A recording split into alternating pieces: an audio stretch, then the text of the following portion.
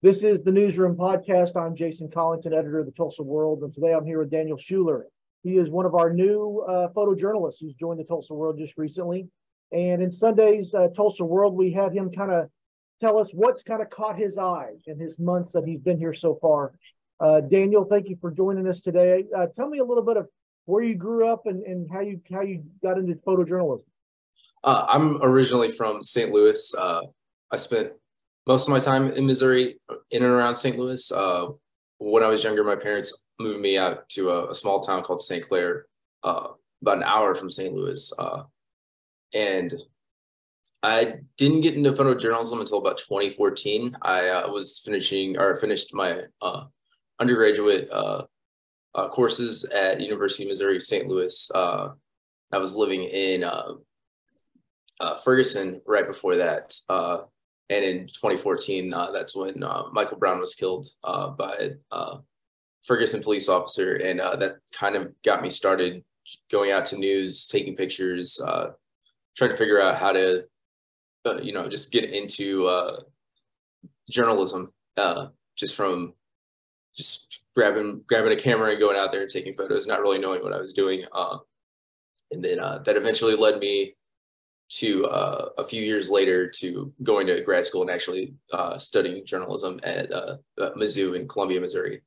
So what was your undergrad degree in? Oh, I got a Bachelor of Fine Art in photography. So it was art school courses.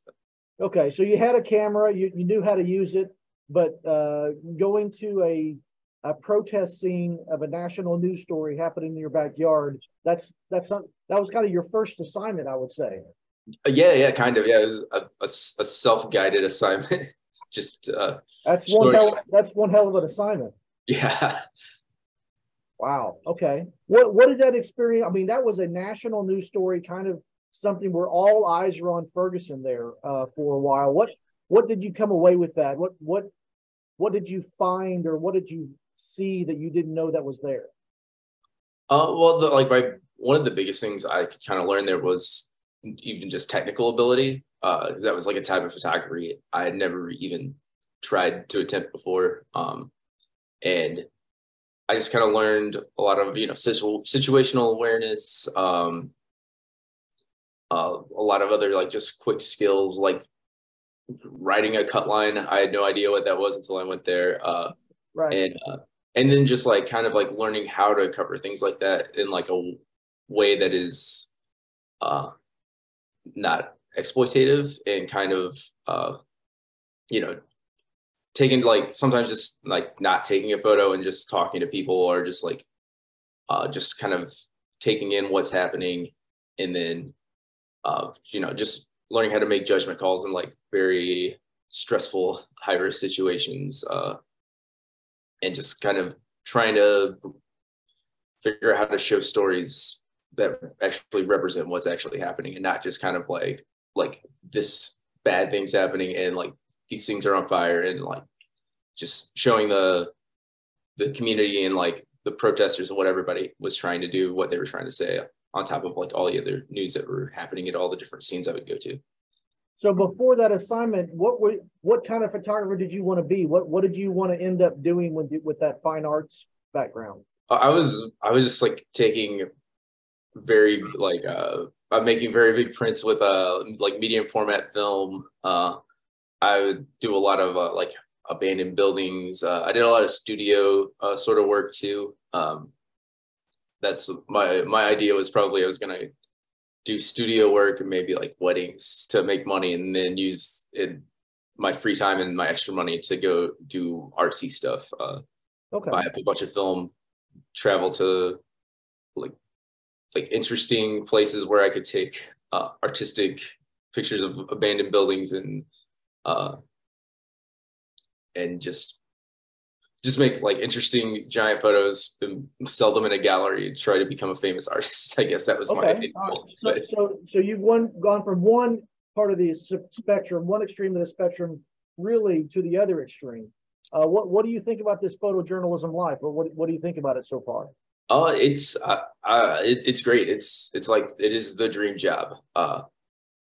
It's it gets a little stressful sometimes, but like being on staff has been a little less stressful than being a freelancer, because I did that for a little while before and during grad school. But yeah, it's I can't complain. Well, the assignment that we gave you is kind of what has caught your eye so far. I mean, as I've told in previous podcasts, when it comes to our photojournalists, you guys are the eyes of Tulsa. You are the ones who know this city in and out. You're out in it.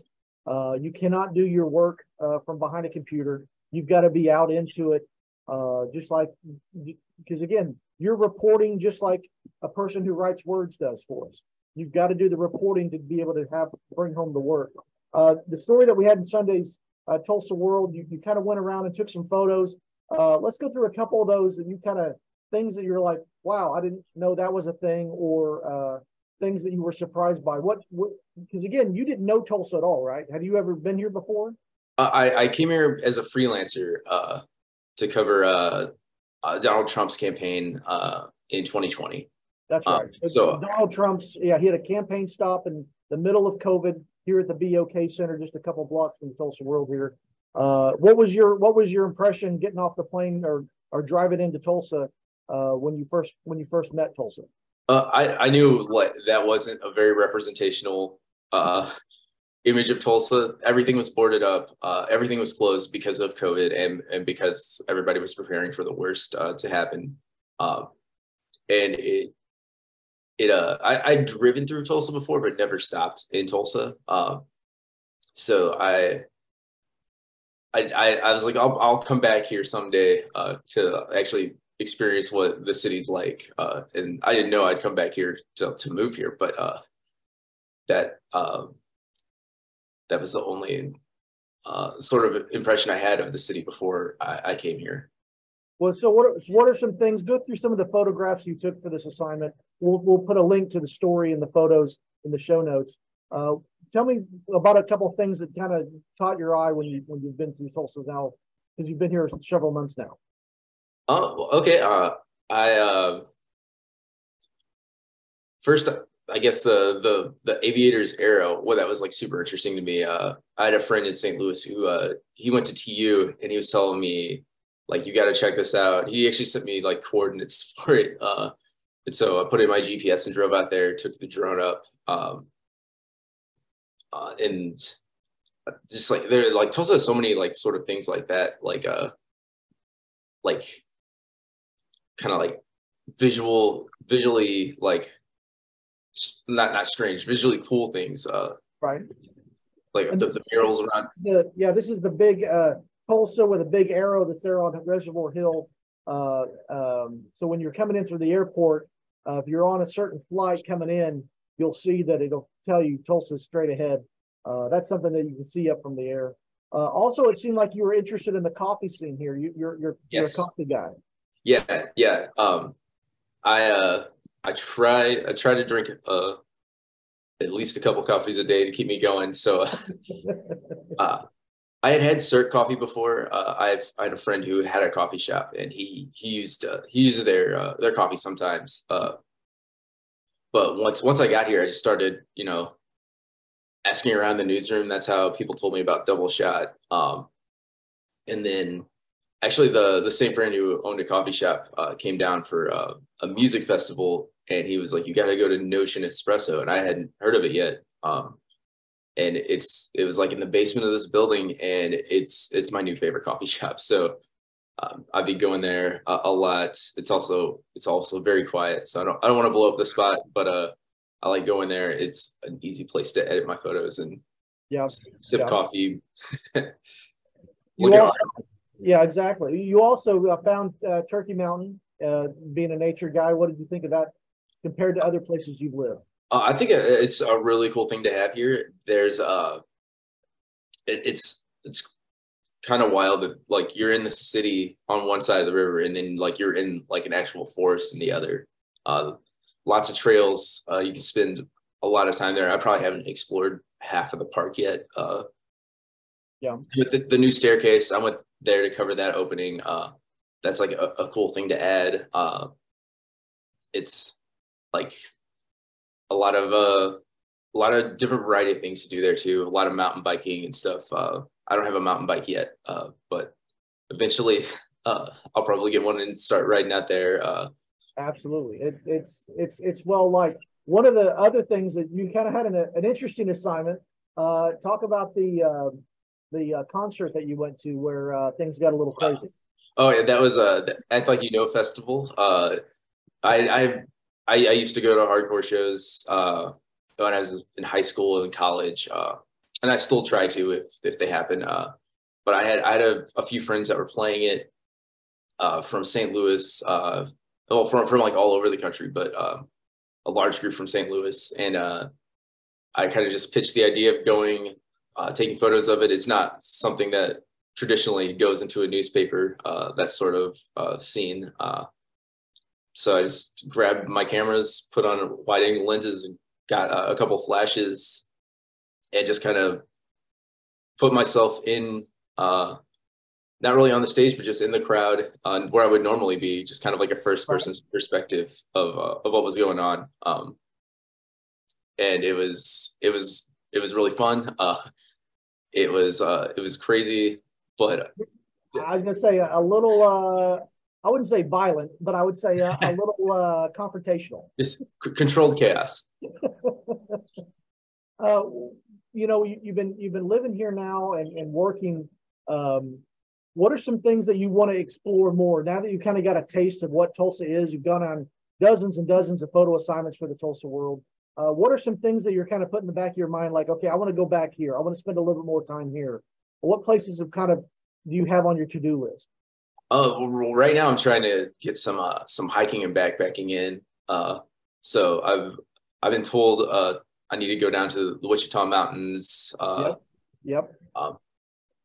And like southern Oklahoma just has a lot of trails. Like I'm just trying to compile a list on my All Trails account of where I need to go. Love it. And besides that, I'm trying to try out every single like vegan restaurant in town. So I've got a list. I've been to most of them downtown. I need to just get everyone else. I think there's other restaurants too that have really good vegan food that aren't just vegan. So we're trying to go to all of them. Maybe take some photos. We'll talk about being a vegan for a second. What made you start that way? It was like a health thing at first, and then I moved in with all my roommates were vegan, like strict vegan, and they made me watch a lot of documentaries, and right. I felt bad, and then I was kind of like, well, one of the only things I can do to help the environment is kind of stop eating meat, and I didn't really eat dairy anyway, so that was an easier part for me to drop. So that's just kind of all those things just kind of rolled together. So and now it's so much easier to do it than it's been in the past. Sure. And were you an unhealthy person, or did you just need to just eat better? Oh yeah, I was a very unhealthy person. I started being eating healthy before I was a vegan, but I used to weigh like 350 pounds. So oh wow. Yeah. Okay. Oh, okay. So yeah, that was like, yeah. I wouldn't have guessed that. Okay. Oh gosh. Okay. That was also like I knew I had to get healthy to be a photojournalist. So like that kind of put me in gear to do that too. So yes, it is a very physical job. So yes, I'm glad you made that transition and identified that early. You guys are walking a ton, driving a ton, standing up for a long time. A lot of wait and see situations. Wow. So as I said, I didn't know that part of your history. So you kind of you're not 350 pounds anymore, obviously. No. And vegan was part of that journey. Yes. It was more towards the end of it, but it was still it's still a big part of it. Well, it's a lot easier to restrict yourself from eating bad things whenever like all the restaurants that are around you, all the bad food is like stuff you can't eat. So right, that is true. Hey, when you look back now, again, you've just kind of started your career.